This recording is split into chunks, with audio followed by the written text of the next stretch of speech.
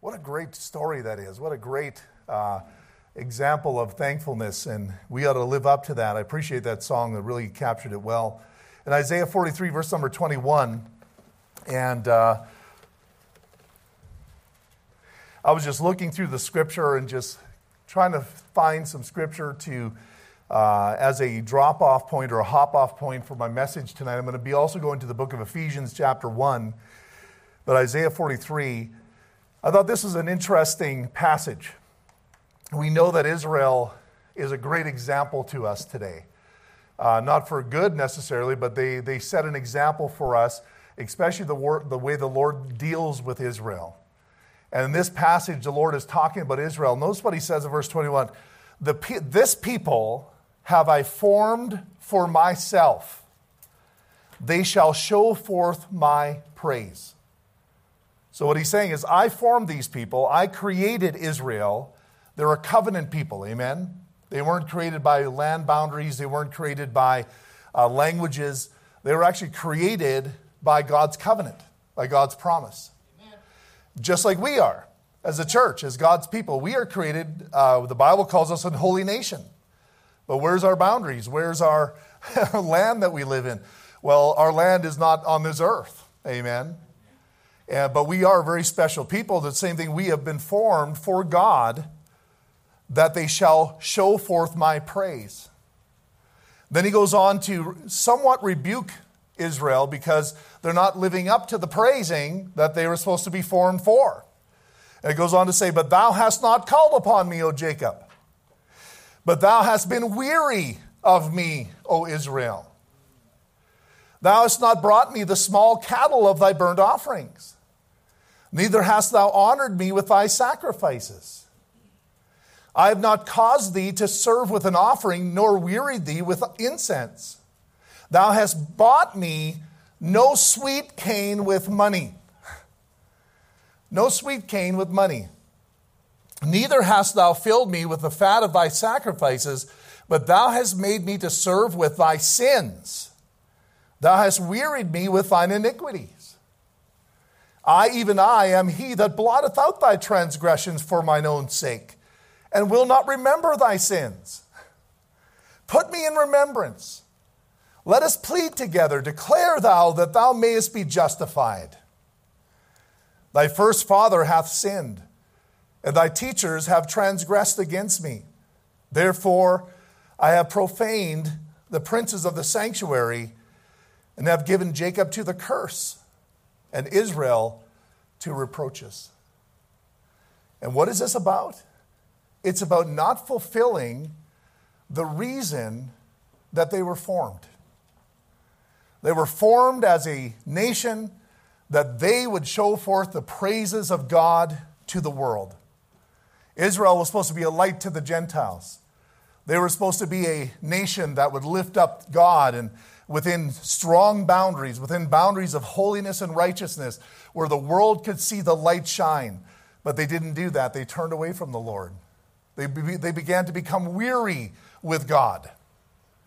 They brought no sweet cane, he says. I remember I heard an old preacher many years ago. It's around the time that I got saved. It was the same preacher that preached the message where I did receive Christ as my Savior. And he preached a message on sweet cane. And basically what that is what I talked about this morning. As we go through the trials of life, we don't offer him the thanks and we don't glorify him even though we're going through hard times. See, it costs something. It's a sacrifice of praise. So here we see that God tells his people that we were created or born to praise him.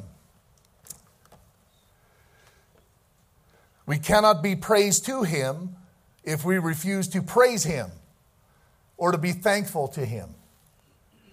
Ephesians 1 verse 3, I'll get you to turn there. I'm going to spend some time within this passage, and hopefully I'm not going to take a lot of time tonight. I just had 3 things that I want to talk about in the book of Ephesians, and this book has always touched my heart. After I got saved, I wasn't a Bible scholar, amen? When you get saved, you don't know a whole lot, and I didn't know a whole lot. In fact, I probably never read totally through a book of the Bible.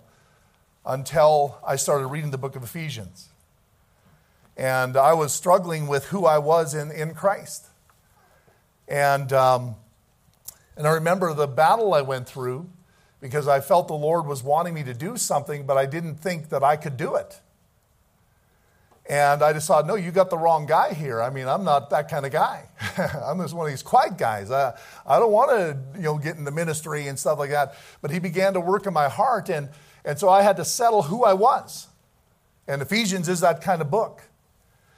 And so many of these passages over the years have just spoken to my heart. But starting in verse number 3, it says this: "Blessed be the God and Father of our Lord Jesus Christ, who hath blessed us with all spiritual blessings in heavenly places in Christ, according as he hath chosen us in him before the foundation of the world, that we should be holy and without blame before him in love." So God, before he even formed the world, already had the plan for you to become holy and without blame.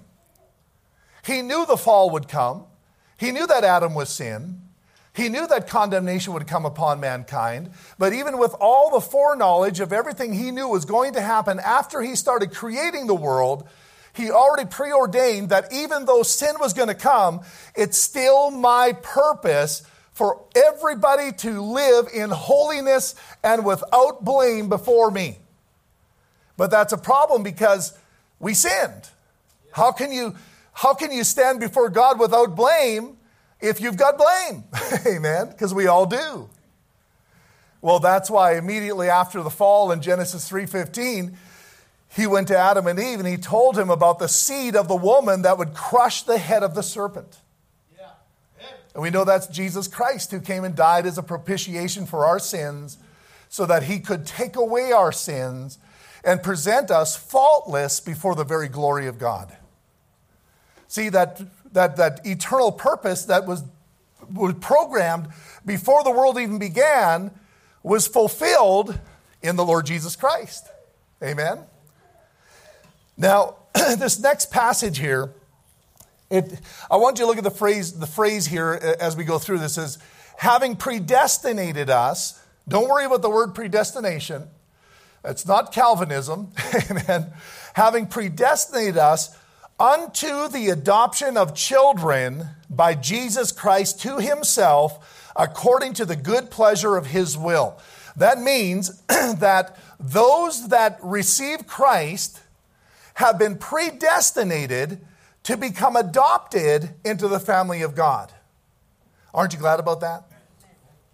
Then it goes on to say, to the praise of the glory of his grace, wherein he hath made us accepted in the beloved. What's the wherein? Now that's a preposition, right? Or no, that's a, what's the word I'm looking for? Well, I'll tell you later. I had it, it went. To the praise of the glory of his grace, wherein, so when the word wherein is talking about, it's talking about position. It's saying that within something, he hath made us accepted in the beloved. Well, he said the very thing that we have been accepted in is the very thing we're supposed to be the praise of, the glory of his, what's the word? Grace. Yeah. In the grace, we've been made accepted in the beloved. Amen? That's where the wherein is, all right? It goes on to say, in whom, talking about Christ, we have redemption through his blood, the forgiveness of sins, according to the riches of his grace. So, how do you praise God with your life? You're formed for it. God actually created you and formed you to be a praise to him. So that's your purpose. And you know what, Jacob, Israel, they didn't fulfill that, and it turned out pretty bad for them. So what we want to do as the church, as individuals, as born-again believers, is to take seriously this place that we have of being to the praise of the glory of his grace. We're created for that. And we'll see that phrase mentioned 3 times in this particular passage. And in this first time, it's relating to the adoption into God's family. So you as a child of God are supposed to show forth the grace, the glory of the grace of God to mankind. That's the praise you're supposed to give this world. Now, how do I do that? Well, you look at the scripture. Philippians chapter 2 tells us that we're supposed to shine as lights in this world as the children of God. So as you shine as a light, that's a way that you show forth the praise of God. Ephesians chapter 4 talks about walking like the children of God, like a son of God. All of these things, as you study the scripture, will show you how that you actually can give forth the praise to the glory of his grace by your adoption. Amen? So that means something. Your adoption means something for your purpose. And that's one thing that we ought to praise God for. We are placed as a child into God's family. This is made possible by redemption and acceptation.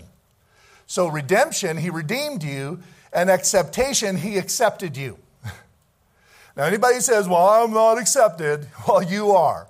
I'm unacceptable. You've been accepted. If you're born again here today, you're accepted. Amen? Isn't that great? How can you, from the beginning of time, he says, I've chosen you to be before me, holy and without blame, in love. And now he says to you as a sinner, you're accepted. You know what that means? That you're already before him, holy, without blame, in love. Through the redemption, through the blood of Christ that he shed for you. We can approach God as our Father, not just a divine being. You see, many religions, they talk about a God. They have a God. But you don't understand that our God is not just a God. Our God is our Father. Because we're adopted. Amen. That's why Jesus, as he spoke to the disciples, said in Matthew 6:9, after this manner, therefore, pray ye, our Father, which art in heaven. Yeah. He was teaching them how to talk to God. He said, don't just talk to him as your creator. And you can say, Lord, you are my creator and you are the creator of the world. There's nothing wrong with that. But never forget that your relationship with him is far more than he's just your creator. He's your Father. Now today, many times, this is why I think a lot of the times the devil tries to mess up families. He wants to mess up your idea of what a father is. And he does that because he doesn't want you to have a good view of this Father in heaven. But we need to understand something, that the Father in heaven is a different kind of Father than even I am as a father. That Father in heaven, he takes care of me. He cares about everything I do. I can come before him anytime. I mean, my kids, even though I might be working, and you'd come to my house and I'd be working in the office, you'd say, oh, Pastor, you mind if I come in and talk to you? Or maybe you wouldn't. Maybe you'd wait there for 10 minutes because you're scared. Amen. My kids don't do that. You know what they do? Dad! And that's the relationship you have with him. You can come boldly before his throne. You don't have to wait outside like some visitor, like someone that doesn't belong. You are his child. Amen.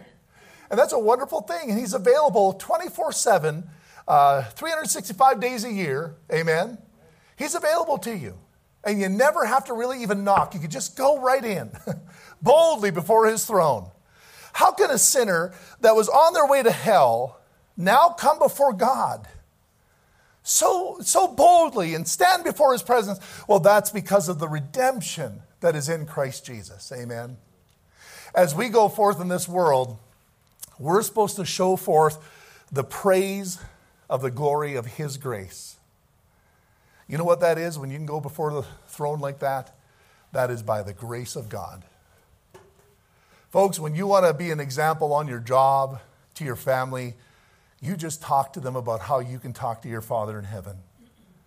You know, they're all thinking about their rituals and maybe their wafers and this, that, or the other. And you say, can I tell you about my Father? He wants to talk to me all day long. He never neglects me. He takes care of all of my needs. And when I'm hurting, he picks me up. Amen. Well, I'll tell you something. God wants you to show forth that praise to this world. That's why you're formed. That's why you've been adopted into the family of God. He wants you to show that relationship to this world. Amen? How important that is.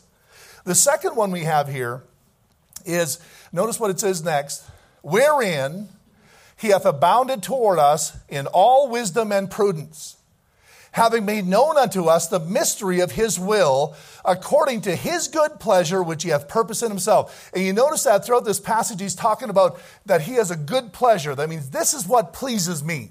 This is what I wanted to do because I just wanted to do it because it pleases me. Amen? So when he adopted you into his family, he says, this pleases me. I am pleased by you being in my family. Amen? He never second-guessed that. It wasn't like you entered in and he says, oh, well, I should have second thought that. Maybe I shouldn't have let them in. No, sir. He knew what that was going to be like before you entered in. Amen. And when you entered into his family, he accepted you, he loved you, and he's been loving you ever since. Folks, that's how we got to show this world. That's the God they need to see. Amen. It goes on to say that in the dispensation of the fullness of times, he might gather together in one, all things in Christ, both which are in heaven and which are on earth, even in him, in whom also we have obtained an inheritance, being predestinated according to the purpose of him who worketh all things after the counsel of his will. I love those little words, those little sentences in there. He says, according to the purpose of him who worketh all things after the counsel of his will. Amen? You know what that means? That means just God just does what he wants to do. And there's nothing you can do about it. There's nothing the devil can do about it. There's nothing the world can do about it. When God made a decision, he says, this is the way it's going to be.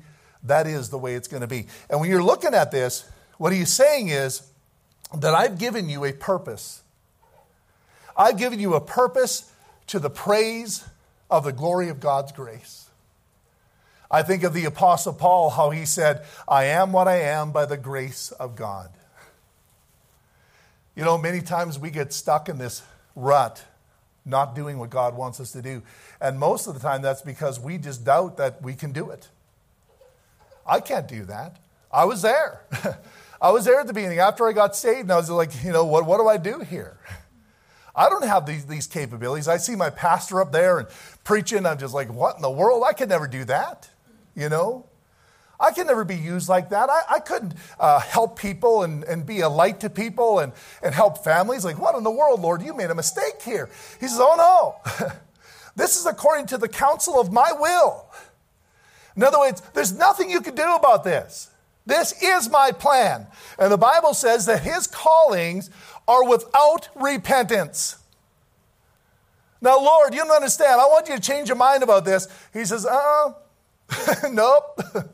But you don't understand, like Moses and when he was asked to go deliver Israel. But I just can't speak. See, he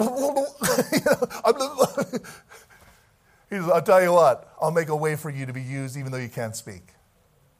Isn't that something? I mean, Moses was looking for every reason not to do it.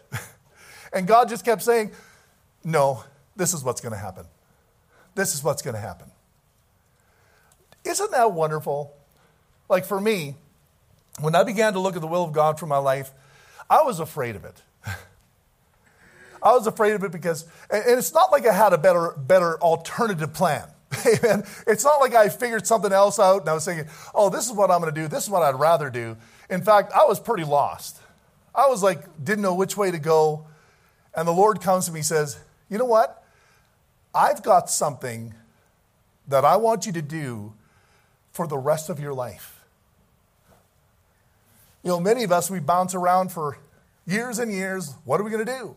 Oh, I'm going to go to school for this. And we don't finish school because I don't want to do that. And we try something else and this, that we're back and forth. And we're thinking somehow this is what God wants me to do. Now, he may want you to go through some doors like that and take some training and get a career and get a job and all these different things that you can do. But can I tell you something? That's not the purpose that he's talking about. He's not talking about your career. Amen. What he's talking about is what you can become and have an eternal impact. That's why you were formed. Now, he may say, I want you to be this or I want you to be that. And in order to do this, I want you to learn how to be an electrician, or maybe I need a plumber, or maybe you need to be a framer, or whatever your whole thing is. I don't know. That's what you'll have to talk to God about that. Can I tell you something? That is not the whole purpose of God for you. There is something far greater. You saying, preacher, that all of us here are supposed to be called to the mission field? Well, you might. I'm for that. But do you understand that even as a member of Energy Baptist Church, that God has a purpose for you here? It's not a place to warm the seat. It's a place for you to become a part of the body. A part of the body. Just like your hand. Your hand, it goes with you wherever you go. The Bible says that we're all like members of one body. I know one thing, I don't take a knife and cut my hand off. You'd say, well, that's crazy. Just as crazy as cutting someone else in the church. Same thing, we're all one body. Amen. It's truth. And see, folks, we need to understand that within this context here, that God has a plan and a purpose, and he wants to mess that up for you, the devil. The devil wants to keep you from fulfilling that purpose. And he tried to do that with me many times. I had many people that came along and tried to get me disgruntled and try to get me to turn away. And man, I had to set my face as a flint towards God's purpose for my life. I remember even in the midst of a lot of rebellion there, I had to make a decision that, you know what? I'm going to do the will of God. Remember I told you about that situation in the college where there was that group of people that was trying to take over the college? They were actually trying to take it over. They didn't pay the tax bill because go into a type of, what is the thing? What's that? Arrears. So that they would bail and take it over. During that time, you know where I was going to college? Right there. I was in that college. But you know what? For me, I knew there was something going on, but at the same time, you know what? Nobody took me away from God's will. Hey, there's a mark on you, and the devil wants to take you out of God's will, and don't let anything do it. Job, money, people, family, I don't care what it is. Stay true. Stay true to the path that God has called you to. It's a purpose I didn't understand. But you know what kept me going forward? That God had a purpose for my life. I just kept on going. I kept on going right through it. And the Lord opened up doors. I keep telling people when the Lord called me and I surrendered to that and started getting trained, it was like my head was spinning from the doors that God was opening in front of me. And I was no great person. I didn't know a whole lot. But the Lord just says, you've got a heart to go forward. I'm going to open up these doors. That's what brought me to Kenora. That's why we have an Allie sitting here today, and a Marina, and a Joel and Willem. Because in the midst of that, I just went and did what I was supposed to do. Oh, I'll tell you something, folks. That is the eternal purpose of God. And I look forward to what all of these folks and more are going to do for eternity, because you know what? The Lord used me in their life, maybe just a little bit, to help them. Amen. Oh, don't give up on the eternal purpose of God. He says, I've made known unto you the mystery of my will. You know what a mystery is? It's something that is hidden that he reveals to you. It's not something that remains hidden, but it's something that was hidden, but then becomes revealed. And you say, preacher, do you know the will of God? Well, this is what I do know. I know what the will of God has been. I know what the will of God is, but I'm still not sure what the will of God will be, because that's in his hands. Say, preacher, you're in the ministry for 20 years, you still don't know? This is the will. Like I said, I know what was, I know what is, but I don't know what shall be. Do you understand that? In all ways, you're in the same position I am. You're in the same place. See, a lot of people, I remember even in college, what they would do is we would sit around and we'd talk about what we're going to do, you know. I remember hotshots come in. There's hotshot preacher boys. They'd come in. Oh, this is what God's called me to, and they'd be talking about this and this. But then I saw them in their daily life, and I realized that wasn't lining up with this. And the Lord began to teach me, and he said to me, the will of God is only under your feet. It's not on the horizon. You know how many people that I've seen shooting for the horizon that never got there because they never stayed in the will of God under their feet? Let's say there's a horizon right over there, and this is the will of God. And the Lord says, do this. The Lord says, do this. And also he says, oh, go here. Maybe this is a better place to preach. And he brings you around. This is the way his will is. And I don't know where I'm going, Lord. The will of God isn't something that's laid out before you, like you would look at a map and know exactly what route you're going to take. But what it is, it's turn right here. Thank you, Martha. Turn right, turn left there. Go straight another mile. And all of a sudden, as I'm walking along, I'm going to get feedback. All of a sudden, I'm at the horizon. See? But I wouldn't get to the horizon if I wouldn't have stayed under the will of God under my feet. You understand that? You could be a hotshot Christian. You can talk about all the things that you're going to do for God.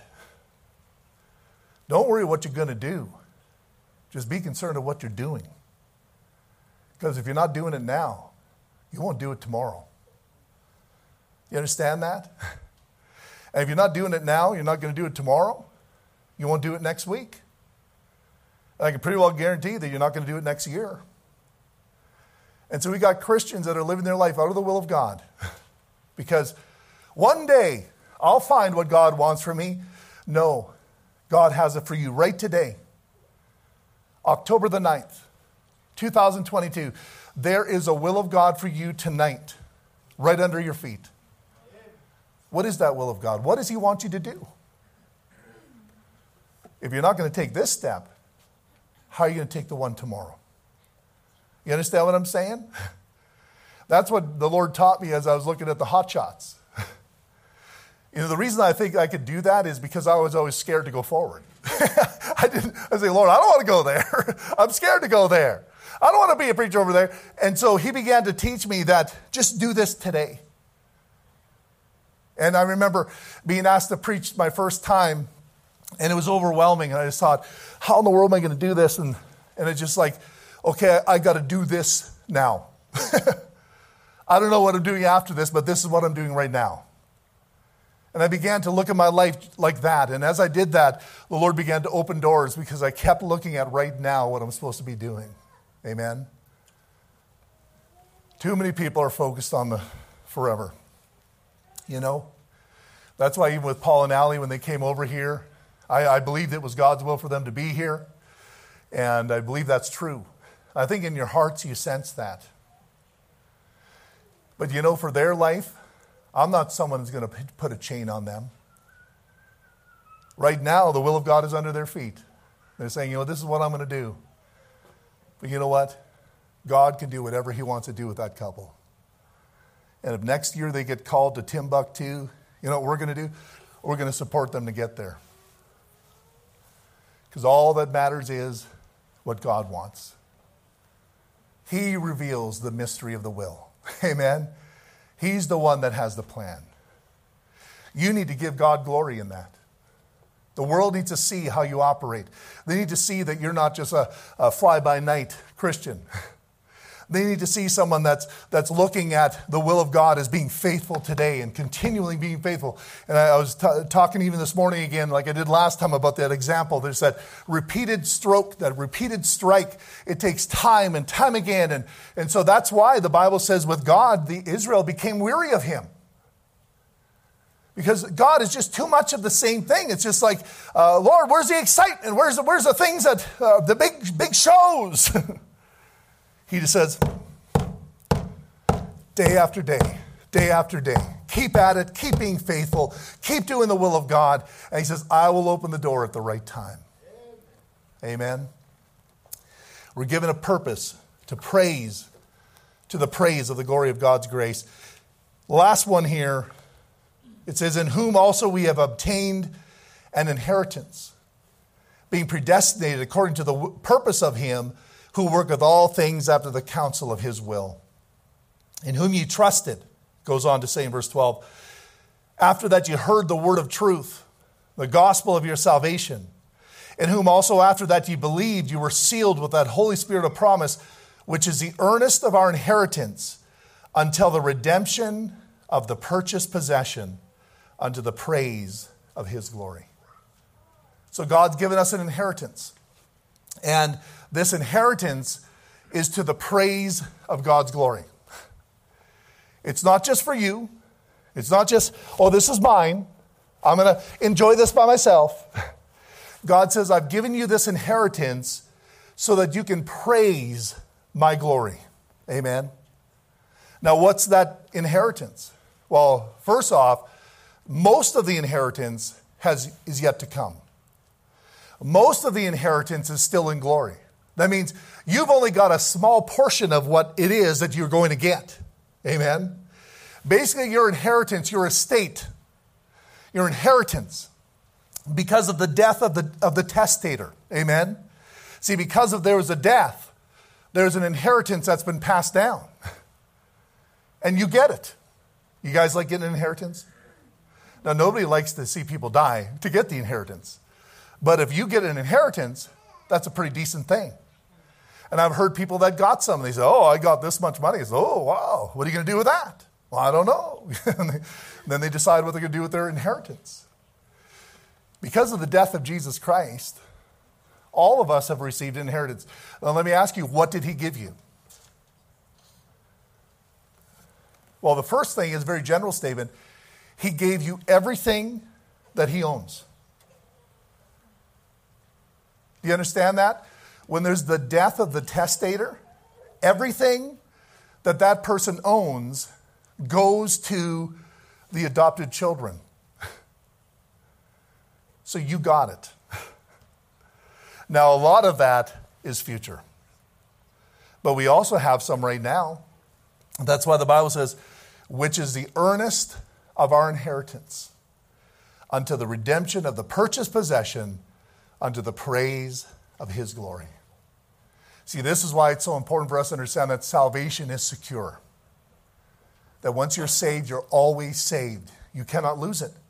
Because if you're saying you can lose it, you cannot praise God this way. You know, I've told people that believe they can lose their salvation, teach me this, and I would take them to this passage. I said, when you got saved, the Bible says you were sealed with the Holy Spirit of promise, and you're going to be sealed until the redemption of the purchased possession unto the praise of his glory. See, that praises him. See, a lot of people, especially religions, what they try to do is they try to make you think that salvation is about your praise. But it's not. I remember I went to one door one time, and I asked them, I said, do you know for sure that if you were to die, that you would go to heaven? And now, I was in Mennonite country, all right? That's where I grew up. And so he says, no, I don't, and neither do you. I says, okay. He knew what I knew. I just said, well, let me explain something. And he says, and it's proud for you to think so. Now, immediately, I know what he's talking about, because he thinks that the reason my salvation would continue on and I would know it is the way that I perform. You know, if you perform well, and then you can know that you're going to heaven. But now he says, no, you don't, because there's no way you can perform good enough. I says, you're right. But I'm not telling you I know I'm going to heaven because of what I've done. I'm telling you that I know I'm going to heaven because of what he has done. Not me. Now he's looking at me. Because he's been told his whole life that salvation is by works. that it's by something that you do. And so by me even hinting at the aspect of knowing I'm going to be saved is like, oh, you're full of pride because you think you're performing that well. But when the praise is about God, when it's about what Christ has done, see, then it changes things. Then can you imagine these people facing God, trying to take praise for something that he did for them freely? Wow. Wow. I remember one other man, he was a Pennsylvanian Mennonite. And they're slightly different in some of their doctrines. Quite a few doctrines, actually. They were nice people, but they were pretty messed up. And I asked him, I says, do you know for sure you're going to go to heaven? And he looks at me, well, when I was younger, I would say no. But now that I'm older, yeah, I think I know now. And what he's saying is this. He's saying, when I was younger, I messed up a lot. And so there's no way I could maintain my salvation. But now that I'm older and mature, now that I know how to do things better, and now that I'm a better Christian and I'm more pious towards the things of God, now I think I know. Now who's getting the praise there? Amen. The Bible says that you're sealed unto the day of redemption for the praise of his glory. There's no way you can take credit for it. Nope. When I explained this to the one fellow that was struggling with this, because in the Mennonite world, I've dealt with hundreds and hundreds of people, and most of them have been taught you can lose your salvation. Most of them. I mean, I rarely meet someone that actually believes that before they come to our church. And so you're sitting down with a lot of people, you know. And basically I just said, so here it says, in whom you trusted, after that you heard the word of truth, the gospel, and I took them to 1 Corinthians 15, death, burial, resurrection, the gospel of your salvation, in whom also after that ye believed, you were sealed with that Holy Spirit of promise. You notice in that verse there's really no periods. It's all just commas. So what that means is this passage, it's continuous action. It's talking about I'm hearing something, I'm listening to it, I believe it, and then I'm sealed. In the same moment, in the same bit of time. Amen? It's not saying one day I hear, one day I believed, then one day later I got sealed. It's talking about a continuous thing that takes place. And as I believe on it, immediately the Holy Spirit comes in and seals me that moment, just like that. Then he goes on to say, which is the earnest. Is God earnest or not? Would you say that God is earnest? Sure, he's earnest. The same thing you did when you bought a house. You were earnest. I want to buy this. That's how earnest you were. Amen? When he gave you the Holy Spirit, he says, to show you my earnestness, is I'm going to give you that and seal that in you until the redemption of the purchased possession. See, because the moment you received Christ as your Savior, you were bought. But you weren't completely redeemed. You're redeemed, but you're going to be redeemed. Amen? Do you understand that? The day of redemption is when your salvation is complete. How many parts are you? 3, right? There's the spirit, the soul, and the body. When you got saved, you were saved. Totally saved. You know what you're doing when you're living life? You're being saved. You know what you're going to do when the rapture comes? You'll be saved. Your spirit, soul, and body. So the completion of this only takes place when the rapture takes place. Now let's go back to the adoption. Romans 8:15. I'll be done after this. Romans 8:15 says this, for ye have not received the spirit of bondage again to fear, but ye have received the spirit of adoption, whereby we cry, Abba, Father. Amen? So this adoption that took place, where we're supposed to praise God with it, is actually a spirit that comes in where now I'm given that spirit. That same spirit that sealed me is called the spirit of adoption. And that spirit of adoption has already been received by you if you're born again. So we're talking something that's already taken place. I'm in the orphanage. He's given me his promise, his seal. I'm coming back to get you. Amen? But until I come back, you've got my spirit. You've got a way to communicate to me any moment of any day. You could say, Abba, Father, and I will answer every time. And I'm coming to get you, son. See, that's the first part of your adoption. He came in to the orphanage. He signed the papers. He paid the price. Amen? But the adoption's not complete. That's why in Romans 8:23 it says, and not only they, but ourselves also, talking about groaning and travailing in this creature that we have, this body of clay, which have the first fruits of the Spirit, we that have the first fruits of the Spirit, even we ourselves groan within ourselves, waiting for the adoption. Well, you say, I've already got the spirit of adoption. I know you do, but your adoption's not done yet. Then it goes on to say, to wit, the redemption of our body. You understand that? He's saying, son, I've signed the papers. I've paid the price. Hold on here in this orphanage just a little while longer. And I'm looking out the window. Look up, for your redemption draweth nigh. Look up, for your Father is coming to pick you up one day. And I'm sure every child that's been chosen by some parent in some orphanage, they would hear a car come up, they run to the window. Maybe it's my dad, my new dad, amen, my father.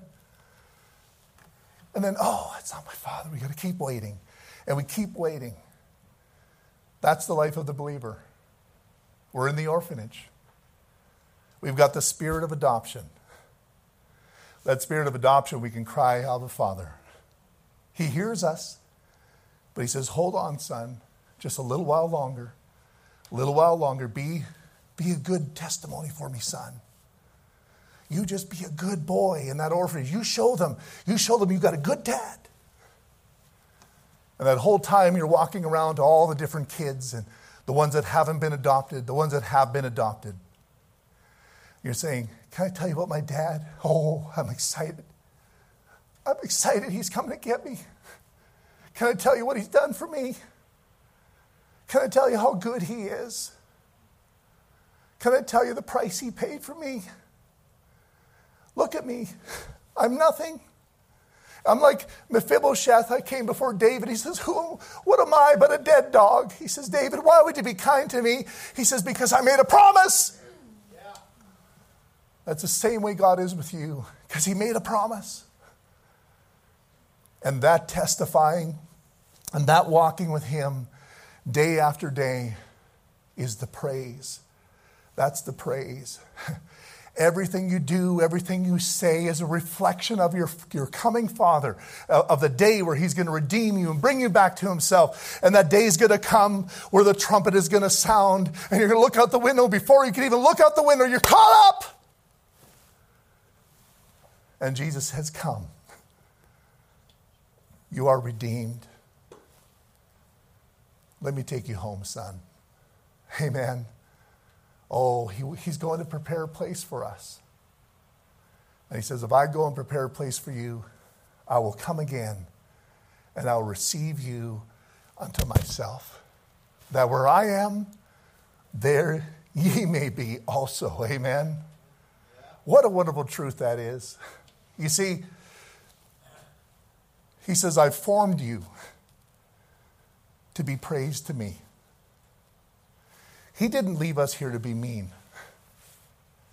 He didn't leave us here to cause us problems and let us suffer.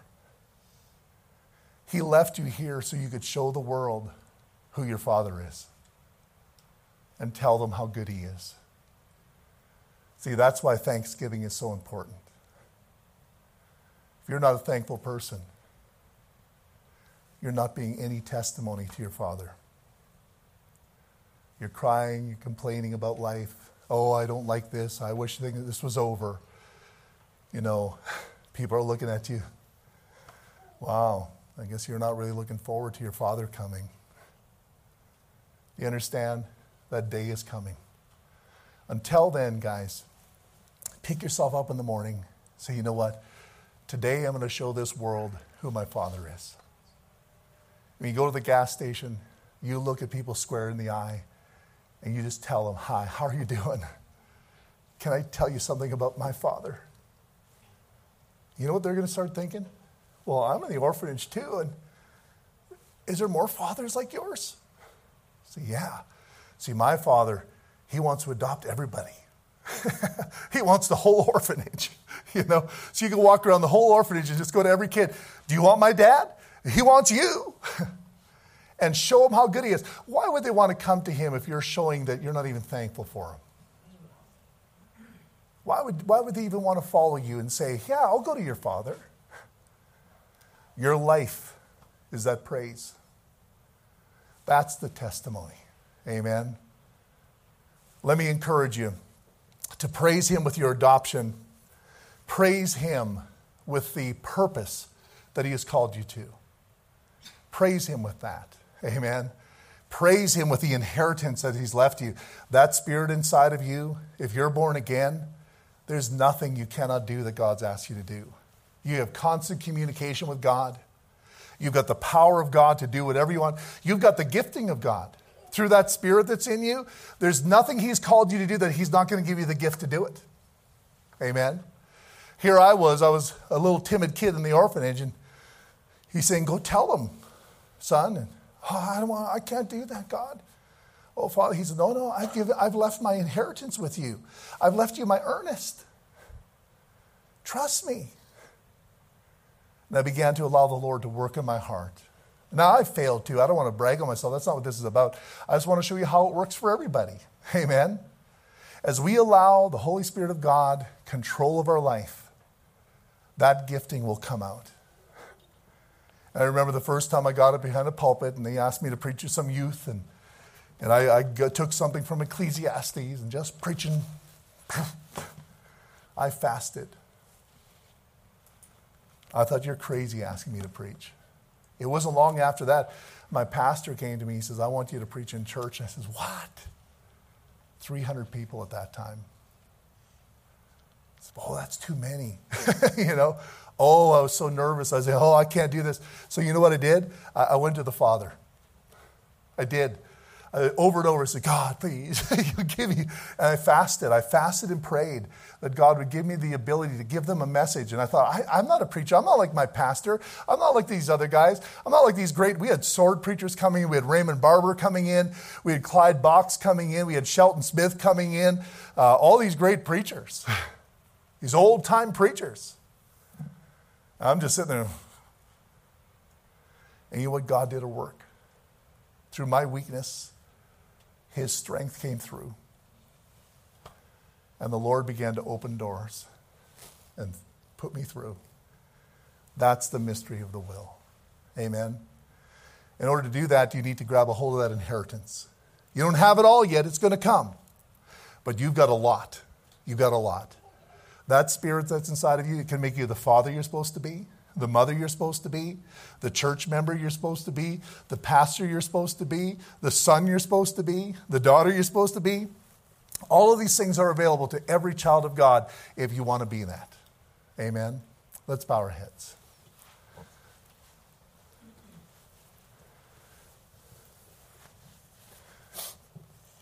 Living to the praise of God's glory.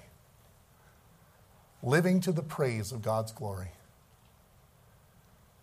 Let me ask you this. I know it's fearful. I know some things are not easy to step forward in. But I'm wondering if you're willing today, if you're in the orphanage, and you are, you're either an orphan that has been bought and paid for and waiting for the Father, or you're an orphan that has not been bought and paid for. And I would encourage you to come to the Father. Be saved. Trust Christ. Now, if you are saved, then you've got a purpose. And that purpose includes the Holy Spirit of God giving you everything you need to be what you're supposed to be. And I wonder tonight if maybe the Lord is speaking to somebody's heart. And maybe you've been battling, you've been maybe thinking about career, money, this, that, but you haven't been talking, thinking, and praying about the eternal will of God for your life. That which will impact eternity. And maybe tonight you just need to talk to God about it. Say, Lord, I'm willing. You've done so much for me. Before you come back to get me, I want to praise you to this world. I thank you, Lord.